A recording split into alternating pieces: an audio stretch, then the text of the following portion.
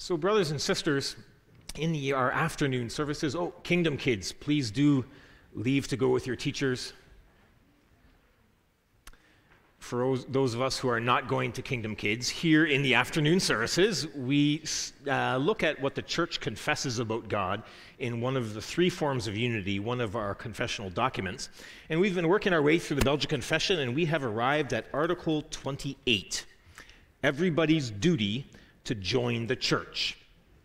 I'd like to say a couple of introductory remarks before we read Article 28. Article 28 is probably the most strongly worded article in the Belgian Confession. It's very strongly worded, and there's some historical reasons for that. We tend naturally to read the Belgian Confession and our other historical documents as these beautiful historical documents that we can read at face value and apply directly to our lives. But we have to be careful with that, and that's especially true for Article 28.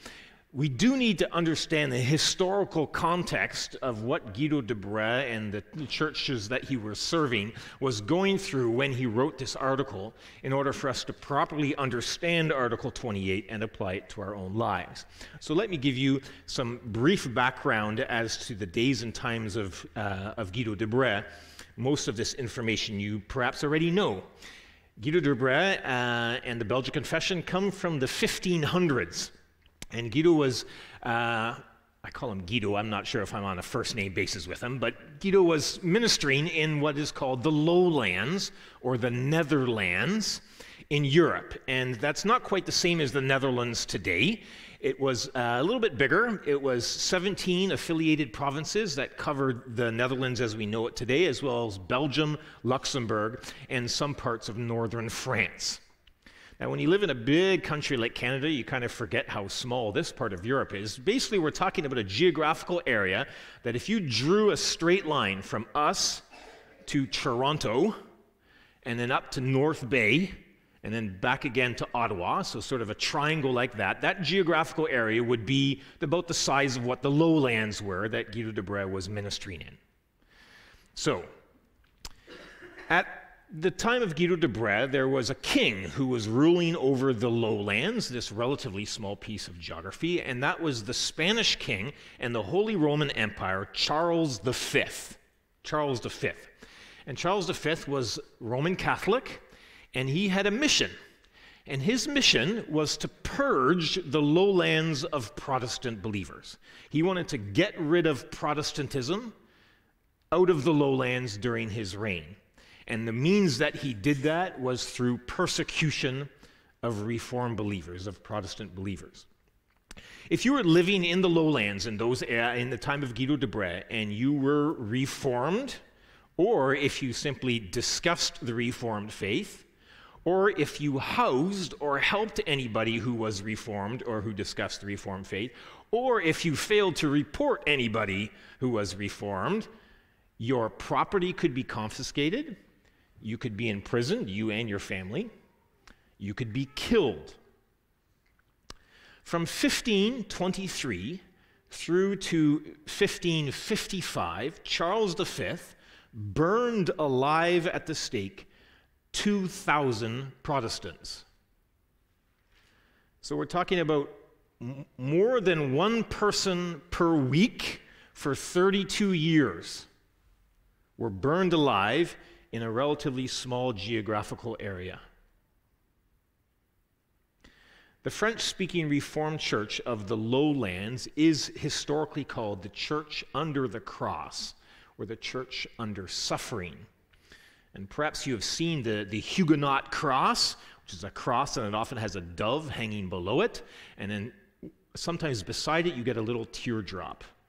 And that teardrop would be exchanged, the dove would be exchanged for the teardrop hanging on the bottom of the Huguenot cross during times of persecution. And so the teardrop was hanging from the Huguenot cross during all of these years of Guido de Brès' ministry.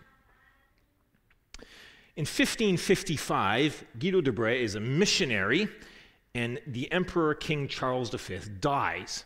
And his son, Philip, becomes the new king of Spain and the ruler of the lowlands.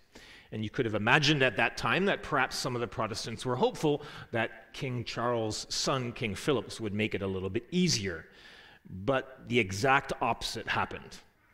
King Philip's persecution made his father's persecution look like a walk in the park.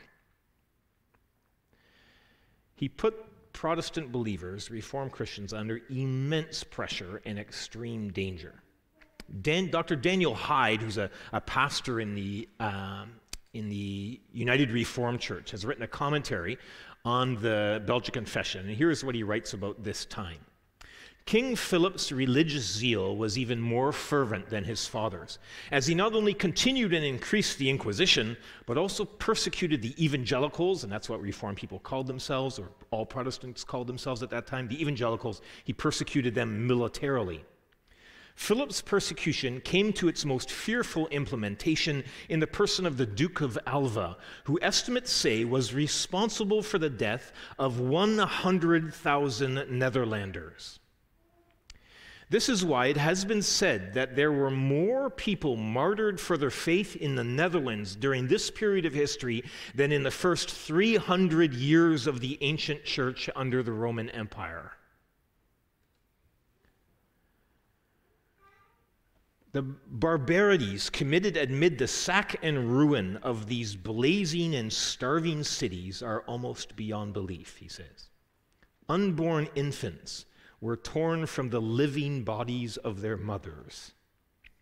Women and children were violated by the thousands, and whole populations burned and hacked to pieces by soldiers in every mode which cruelty and its wanton ingenuity could devise.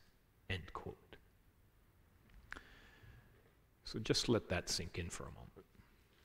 This is the context in which the Belgic Confession is written. Eventually, King Philip issues an edict. He issues an edict that requires all people in the Netherlands to take an oath of loyalty to the Roman Catholic Church, with horrific consequences if you do not obey. So just take a look around you for a moment, at your families, at your kids, at your people next to you, and then think about if you were living at that time. And the king, who's been burning cities and hacking people to death and killing women and children and whole families and imprisoning people for saying that they are Protestant, for saying they are Reformed, has said to you, you must now make an oath to the Roman Catholic Church or you and your family will suffer my wrath. What would you do?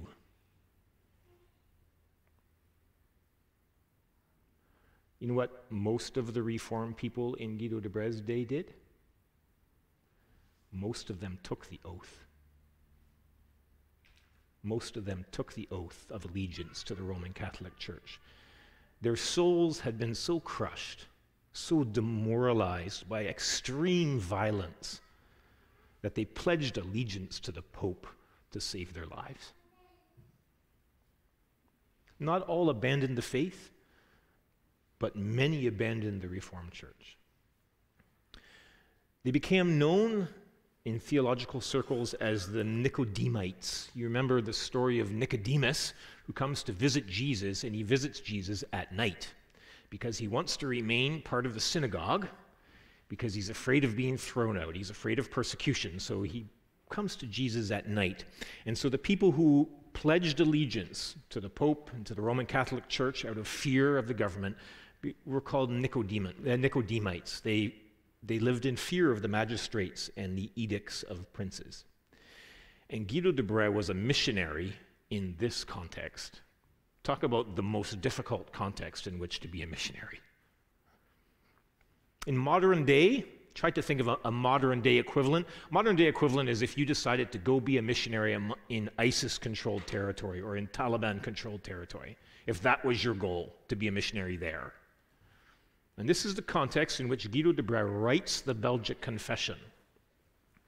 And the Belgic Confession is, of course, first and foremost, written as a missionary document, not as a document as a confessional document. It's accepted as that by the churches soon afterwards, but it's written in the first place as a missionary document. We know that because before Guido de Brès ever threw this over the wall to King Philip, they were handing them out in the streets. And when Guido de Brès' home is raided, they find 200 copies of it meant for distribution as a missionary document.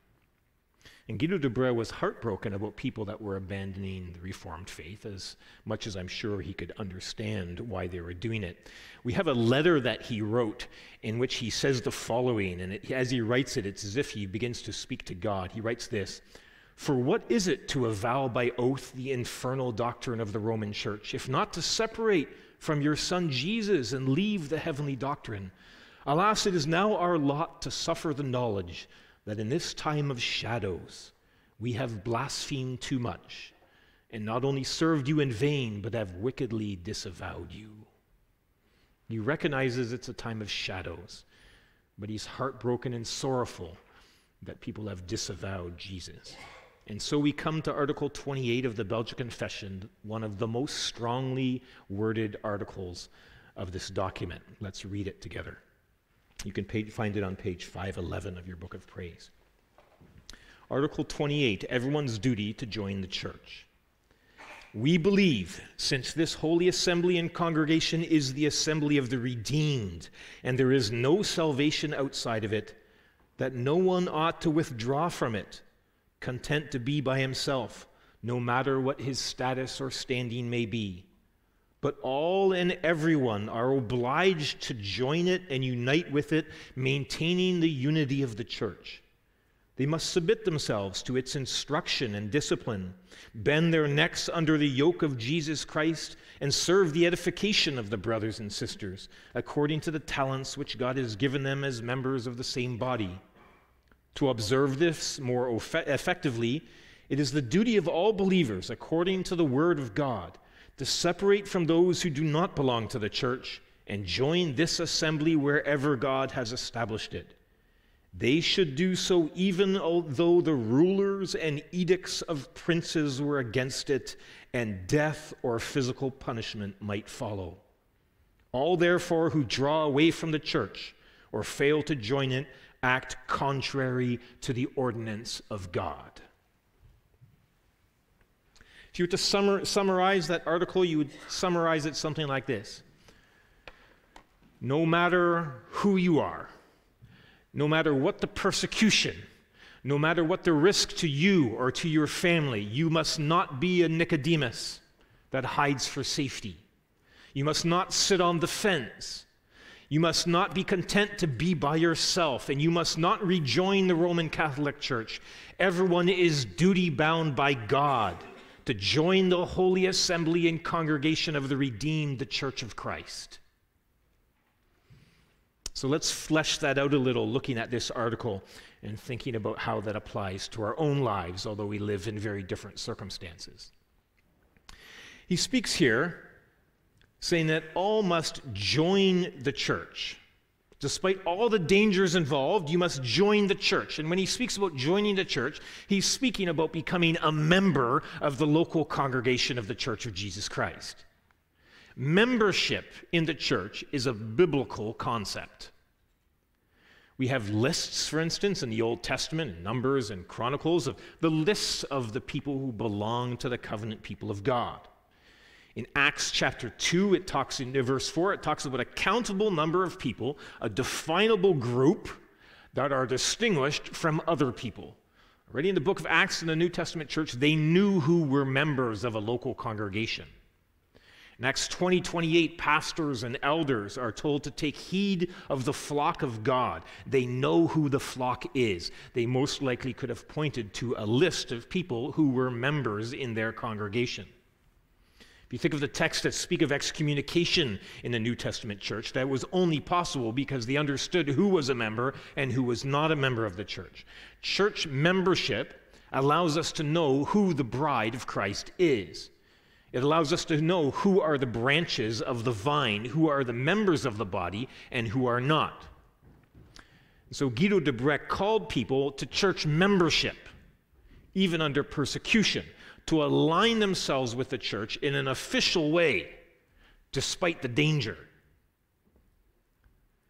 So today there are no, where we are living, no edicts of princes or threat of death and physical punishment.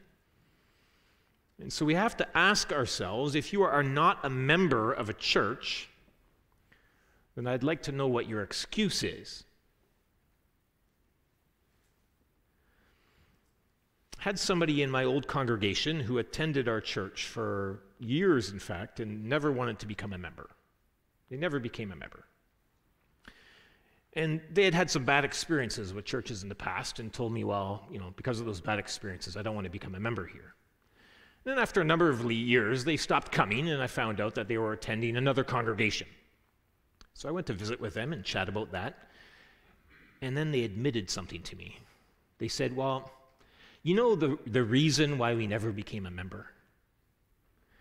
They said, well, it was because if we knew that if we wanted to leave, it would just be that much easier if we weren't members. It's like they had left the back door open in case they could find something that they liked better and they could leave quickly and easy. Perhaps you or people that you know think along the same lines. But to be a Christian who is not a member of a church does not fit the biblical pattern. The most healthy thing you can do for your spiritual life is to join yourself to a local church, to become a member of a church, to put yourself under the supervision and shepherding of local elders. Church membership allows you to live out all the commands of the New Testament toward other Christians. Put yourself under the spiritual shepherding of people elected to the office of elder for your good, for accountability. Membership matters. Guido de Brech calls us to join and unite to this church, maintaining the unity of the church. Notice that he says we are called to maintain the unity of the church. We're not called to create the unity of the church. If you were to jump up to Article 27, it ends with the phrase, the church is joined and united with heart and will in one and the same spirit by the power of faith. The church is already, by definition, united. We don't have to create the unity of the church. It's an existing reality that has been bought by the blood of Christ. We who are many have become one body. We've become a new creation. Christ has made us one. He's joined us together, growing into the holy temple of the Lord. Grace through faith unites you to Christ, and it unites you to each other. And so that means when you think about yourself as a Christian, you have to think about yourself as joined to others in the Christian family. That's where your primary identity lies, that you are in Christ and therefore in his church. We call each other brothers and sisters, right? We call each other brothers and sisters here at Jubilee, and we meet other Christians, and we call them brothers and sisters in the Lord. And I don't think that we really stop to think about how serious that is or what that really means. It's easy to say, "Hi, they're my brother, my sister. See, God bless you, brother." It's hard to overestimate how radical and real and fundamental our unity is with other believers. Blood is thicker than water, they say. And what they mean by that is family trumps everything else. But Christ's blood is thicker than the blood of your family, your biological family. And the water of baptism is thicker than the water of the womb. Your Christian relationships with your brothers and sisters trump everything else. You're united to fellow believers. You're their new forever family. To minimize that is to minimize what Christ has done on the cross. We have to take that with deadly seriousness. So maintain the unity of the church as by being a church member. You don't deny it by being a lone ranger or a free agent. We exist as Christians in the context, in the relationship that we have with other Christians in the church. To stay outside of the visible church and float around as a believer is to dishonor the fact that Christ has made you one with other believers. To not recognize and treat other believers as your true brothers and true sisters is to see unity and not to seek unity with them, is to dishonor the fact that Christ has made you one. So we're called to maintain the unity that we already have in Jesus. And think about it. If maintaining unity of faith with other believers was important under the crazy persecution in the time of Guido de Brès, how much more is it not important today when we don't have any edicts of princes or people threatening us with death and with punishment? We have to maintain the unity of the faith when there's danger and persecution, and then, of course, when there's peace and prosperity. Everyone must join themselves to the holy assembly and congregation of the redeemed, maintaining the Jesus Christ cross-one unity of the church. And then we read that believers are to submit themselves to the church's instruction and discipline.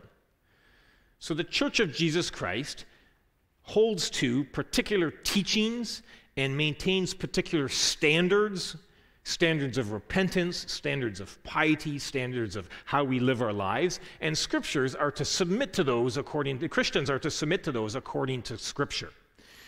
And then we read in texts like Romans 13, honor those in authority over you. 1 Timothy 5:17, elders who lead well deserve double honor. Hebrews 13:7, remember your leaders who spoke to you the word of God. And that phrase is important, who spoke to you the word of God. We submit ourselves to the instruction and the discipline of the church as that instruction and discipline is exercised by church leaders in line with the word of God. Not when it's not in line with the word of God, but when it is in line with the word of God, we submit to it. And this is a fundamental part of being a Christian believer. The church is not a democracy. You don't get to go to church and act however you want. You come and you submit to the word of God and to the instruction and discipline of those elected to give instruction and discipline. And if submitting to the word of God, if Guido de Brès could call people under severe persecution to submit themselves to the instruction and the discipline of the church, then what excuse do we have when we live in peace and prosperity without the threat of death or persecution?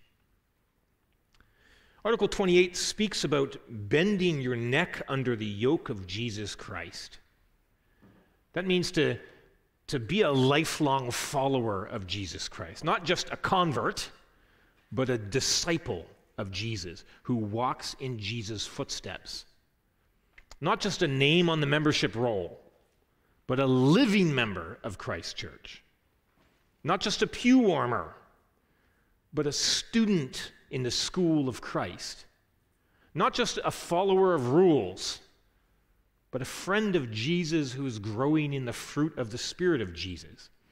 We're called to put our neck under the yoke of Christ and pull with all your brothers and sisters in the same direction, to go and follow Christ, to go and make disciples and to teach those disciples all the ways of Christ, sharing in his suffering for the sake of his glory and the salvation of others. You see, church membership, it's not for wimps. It's for those who are willing to bend their neck and put it under the yoke of Christ. Church membership is not for sissies. Church membership is those who are serious about being a disciple of Christ. Church membership is not for people who follow the herd. Well, I just do what everyone else is doing. Church membership is a call for total devotion. You can't wear two yokes. You can't pull in the direction of your own comfort and pull in the direction of Christ. You can't do that. You can't pull in the direction of doing the things that you've always done, the stuff that you've always done, and then also pull in the direction of the Great Commission. You can't serve two masters. You can't pull in the direction of Jesus, and you can't at the same time pull in the direction of consumerism and the love of money. You can't put yourself under the yoke of the truth of Jesus Christ and his gospel, his good news, and also put yourself under the yoke of false teaching. So think about it. If bending your neck under the yoke of Christ was this important in time of severe persecution in Guido de Brès' day, how much more are we without excuse today when we live without that persecution and without those edicts from princes and the threat of death and physical punishment? Article 28 calls us to serve the edification of the brothers and sisters according to the talents which God has given them as members of the one same body. God has given each one of you gifts. He's given you talents. And the reason that he has given those to you is so that you can serve each other in the church of Christ. Ephesians 4 talks about how God equips his church with gifts to build up the whole body. 1 Corinthians 12:7. Now to each the manifestation of the Spirit is given for the common good. That means withdrawing from the church or just being content to sit on the sidelines of the church, or willing to be a church member but basically completely uninvolved in church life, as some people in this congregation are, is to rob your fellow members of the benefits of the gifts that God has given you. To do that is to frustrate the Holy Spirit who gave you your gifts for the common good. And it's to deny the biblical reality of what church membership is all about and what our church confesses about it.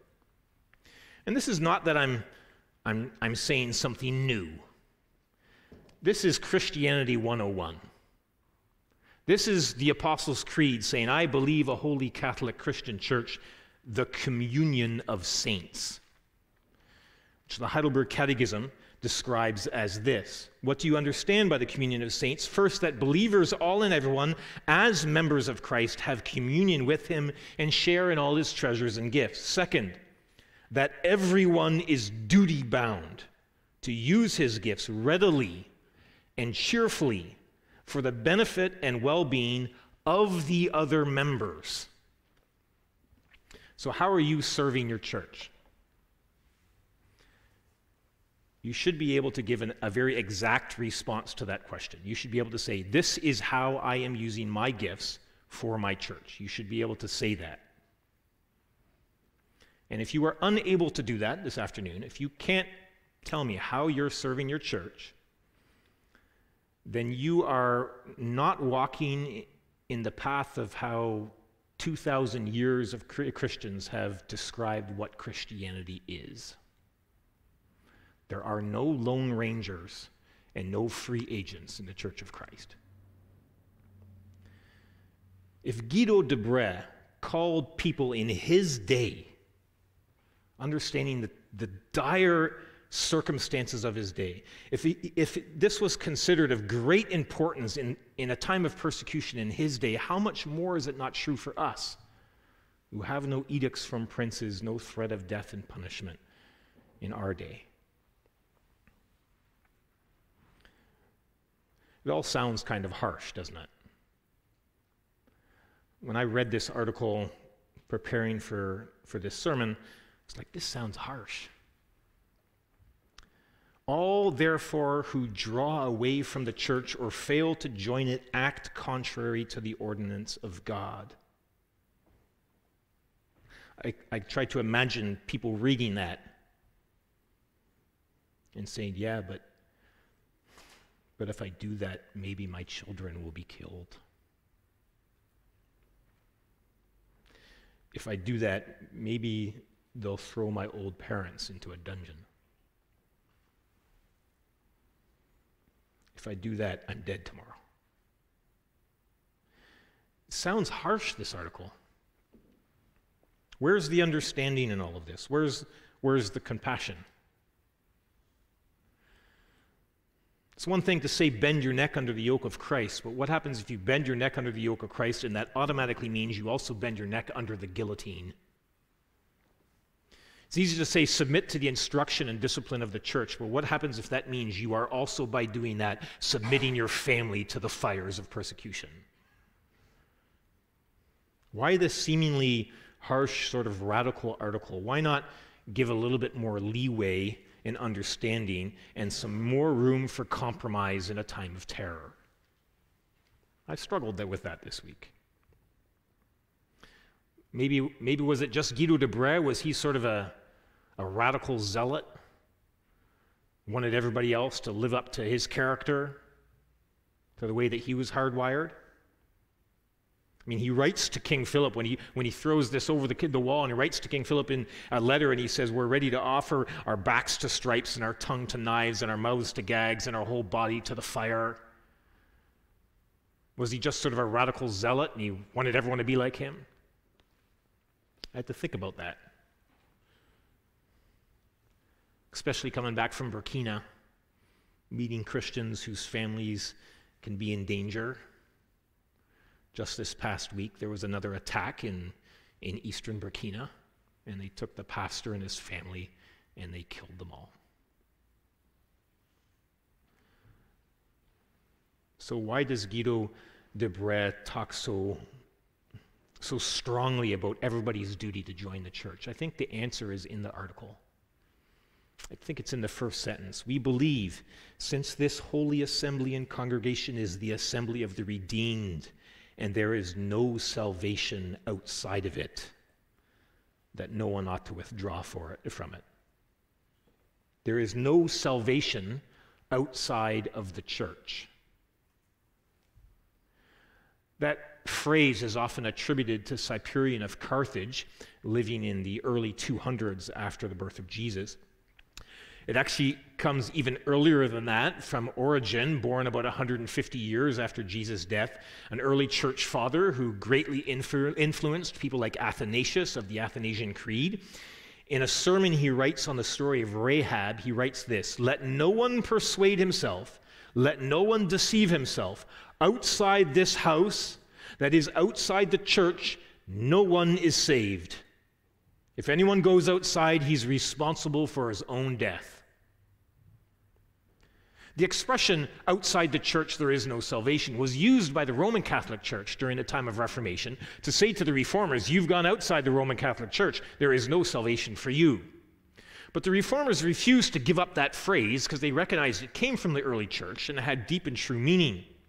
John Calvin writes, for instance, furthermore, speaking of the church, further away from her bosom, one cannot hope for any forgiveness of sins or any salvation. In 1561, Theodore Beza writes, the company and community of the saints, without which there could be no salvation. They also used phrases like, God is our father, the church is our mother. What did they mean by that? They meant that the ordinary promised means by which God saves sinners is through his church here on earth, through the redeemed gathered in assembly as the congregation of the Lord, where we find preaching and baptism and Lord's Supper and church discipline and office bearers and offerings and prayers and preaching and teaching and singing. In ordinary everyday life, salvation is found in the church, because that's where the gospel is preached and lived out. Of course, God can save somebody outside the church. Of course, God can do that. It's just not normally what he does. He promises to save us in and through his church. It's a bit like this. If you want to go buy a bicycle, where do you go buy a bike? Well, you go to a bike store. You don't go to a coffee shop. Is it possible that you could go to a coffee shop and find somebody selling a bike there? That's possible. But normally you don't find bikes in a coffee shop, so you go to a bike store. And in a similar way, in the ordinary means that God has laid out for us, salvation is to be found by going to the church. It's found in the church where the preaching of the word is, where the sacraments are, where the communion of saints are. In extraordinary fashions, people can be saved outside of the body of Christ here on earth. But not normally, not ordinarily. The Holy Spirit is pleased to bind himself to the word of God as it's preached in the assembly of the redeemed, Romans 10:14 through 17. In Ephesians 5, we read that Christ died for the church. Acts 2 says those who are being saved were added daily to the church. The church is the temple of God, 1 Corinthians 3 and Ephesians 2. The church is the mother of the faithful, Galatians 4.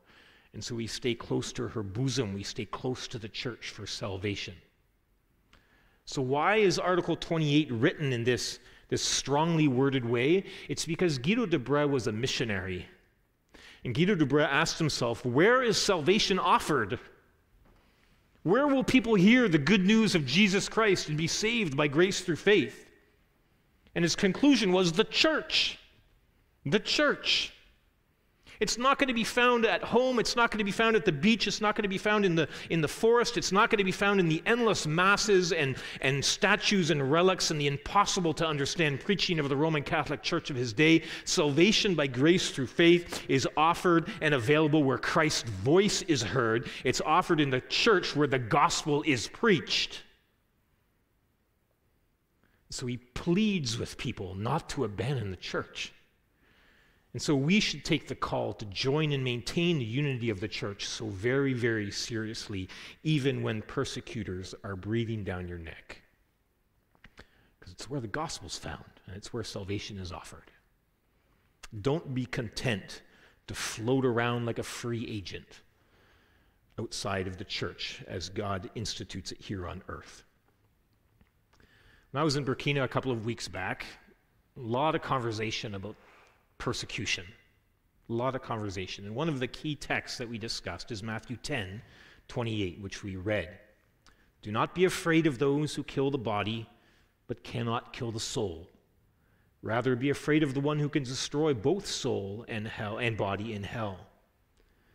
The point is this. The point or the goal of persecution is not to cause you trouble. It's not to cause you pain.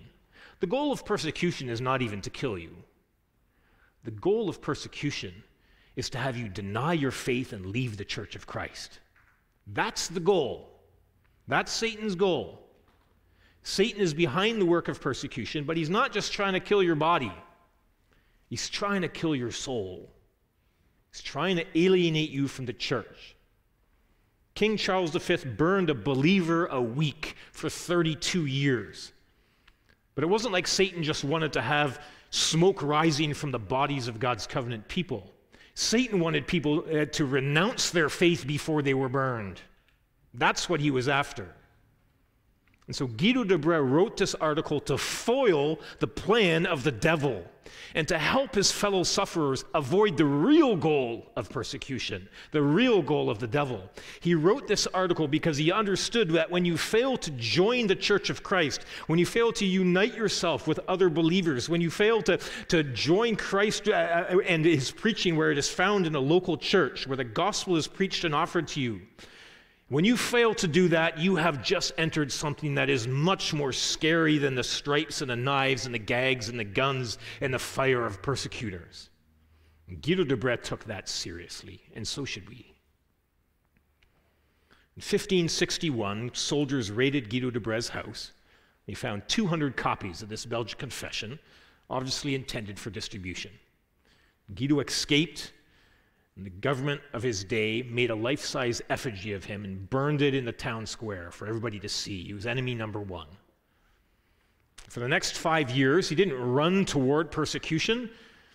He wore disguises. He went under false names. He traveled as an undercover missionary. He snuck in and out of cities at night times, preaching the gospel where he went, strengthening the churches that existed, had dinner parties with people to evangelize them, calling people to come join the true church. And after 5 years in the city of Antwerp, soldiers finally caught up to him and surrounded the city and trapped them inside. They lay siege to the city for 3 months, and then on Palm Sunday in 1567, the armies of King Philip attacked. And Guido de Brès, he was preaching a sermon. He was preaching a sermon that morning when the cannonballs struck the walls of the gathering and the screaming started. Someone went to the church steeple and played Psalm 22 on the steeple bells as the cannonballs crushed the church. The armies broke through and they rained savage death upon the inhabitants. Guido de Brès gets lowered down a wall. He tries to escape. He's recognized. He's arrested. He's imprisoned. He's chained. He's tortured for 7 weeks, and then he is executed.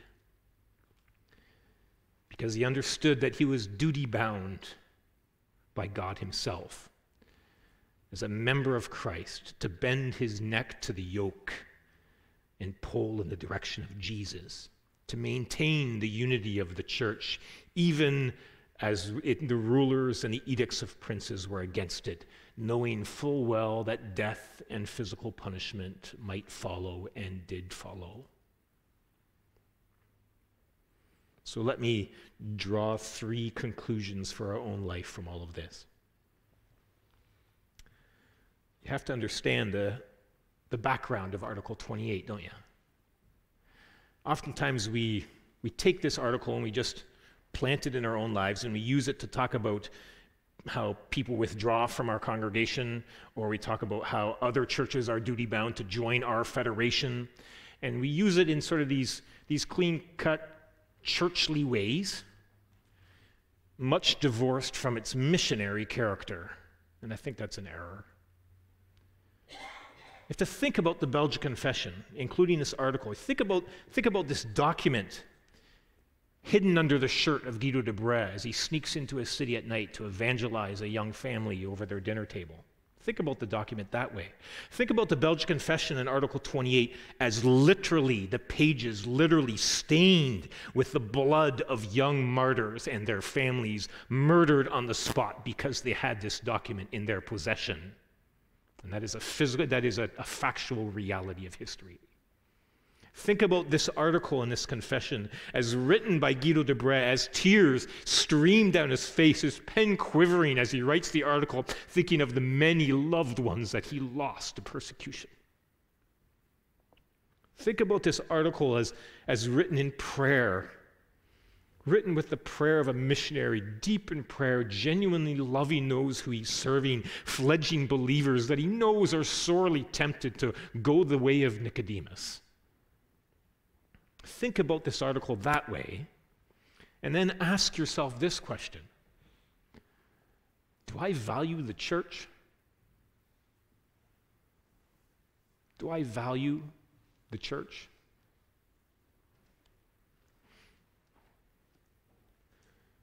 Second application. Article 28 of the Belgic Confession calls us to take great risks for the Church of Christ. It calls us to take great risks.